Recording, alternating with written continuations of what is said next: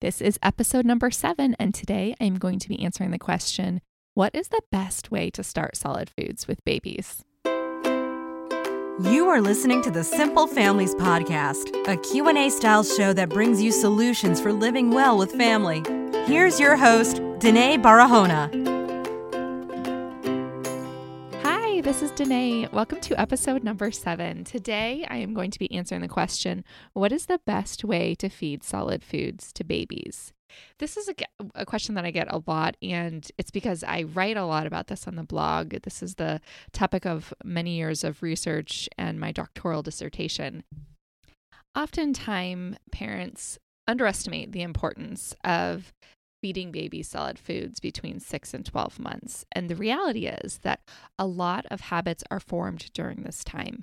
The research shows us that kids are the most receptive to trying new foods between 6 and 9 months.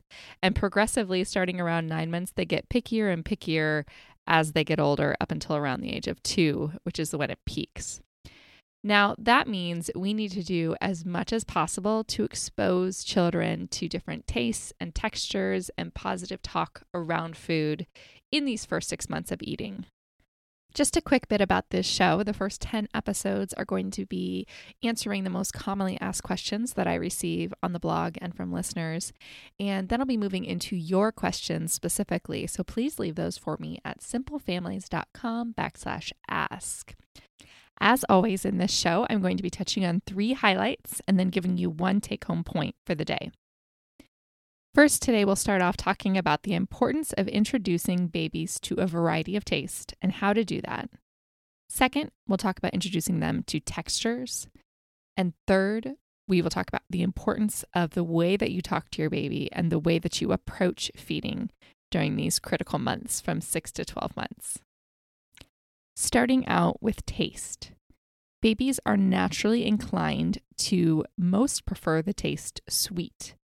The 4 most common tastes are sweet, salty, sour, and bitter. Now, babies later on develop a preference for sour and salty as well.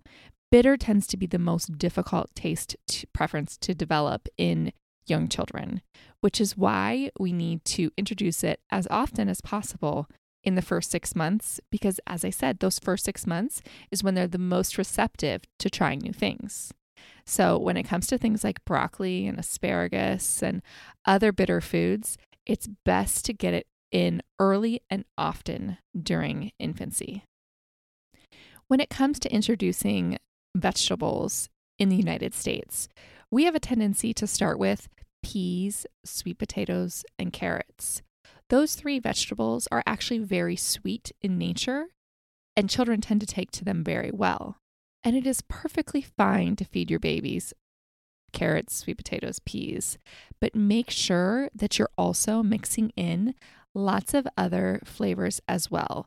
So any sort of taste that you think babies wouldn't normally like. So like I said, broccoli, asparagus, spinach, kale, anything with a more bitter taste is going to help your baby learn to experience these new flavors that they might not be naturally inclined to like. In the past, there was a belief that you needed to wait 3 to 4 days between introducing new foods.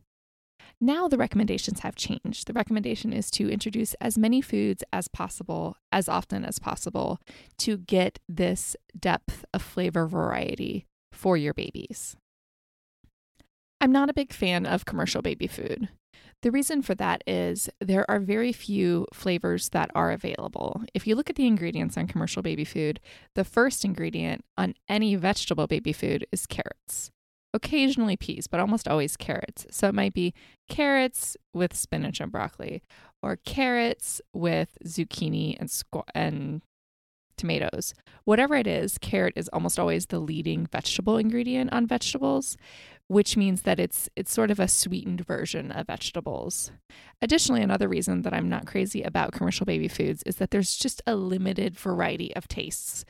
Any particular line might only have 6 to 12 different types of baby food, and we know in the reality there's so much more variation than that in our lives on a day-to-day basis.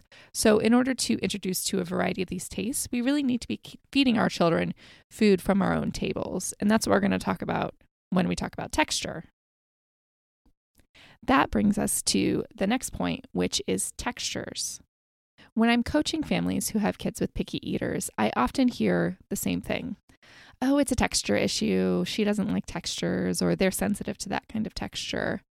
And while yes, there is some truth that there are kids who have feeding disorders who are especially sensitive and have a difficult time swallowing textures, that is a very, very small percentage of the population. The vast majority of picky eaters who parents believe have a problem with textures really have an issue with a lack of exposure to those textures. They haven't experienced those textures enough to develop a preference for them. Often what happens when a child indicates that they don't like a particular texture is that the parent stops giving them the foods with that texture because they don't like them. When the reality is they need more exposure to that texture. So instead of cutting it out of their diet, it actually needs to be increased. The kids need to see more of it and try more of it in order to develop a preference for it. So how do you introduce babies to texture? I love baby-led weaning, and I'm going to include a link in the show notes on how to get started with baby-led weaning. So you can find that at simplefamilies.com/episode 07. Baby-led weaning is giving your baby pieces of real food to pick up and gnaw on from 6 months on. So completely skipping pureed foods and just starting children on real foods. I love this because it's easy. You don't have to worry about making your own baby food, and it gives children such a variety of tastes and textures, and children are able to self-feed. Self-feeding is really important because, as we talked about in episode number 5, children need to be in control of how much they eat and what they're eating.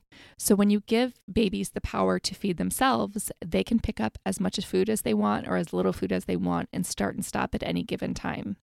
If you've ever spoon-fed a baby, you know it's pretty easy to keep shoveling food into their little mouths past the point where they're pushing it away. So rather than shoveling the food in and the parent deciding how much food the baby is going to eat, with baby-led weaning, the child decides how much food they're going to eat. And the same goes for texture as it did for taste. We need to optimize this window of time between 6 and 12 months of age to feed kids as much variety as possible, because it's the time when they're going to be the most likely to accept it. That brings us to the last highlight for today, which is talk. The way that we talk to our kids and the way that we approach feeding is so important. In episode 5, we talked about how we need to give kids the chance to decide for themselves how much they're going to eat and if they're going to eat at all. So this also applies for babies. We pick the food that we're going to feed to our children, and they decide whether or not they're going to eat it. There's no pressure to eat more. There's no plan B. If they choose not to eat the food, it's really easy when they're babies because they can just have some milk. And between 6 and 12 months, the primary source of nutrition should still be coming from milk. So any little bit of solids they get is just sort of icing on the cake. So if you serve them up some solids and they turn their head and they don't want any, that's totally okay. No sweat, because they can have milk. That brings us to the take home for today, which is the window of time between 6 and 12 months of age is so important for starting solid foods. Be sure to introduce your baby to a variety of tastes and textures and positive talk. Thank you for tuning in to episode number 7. Jump over to simplefamilies.com and join the email list. You'll get updates on when new episodes of the podcast are airing and also some updates from the blog. Thanks for tuning in.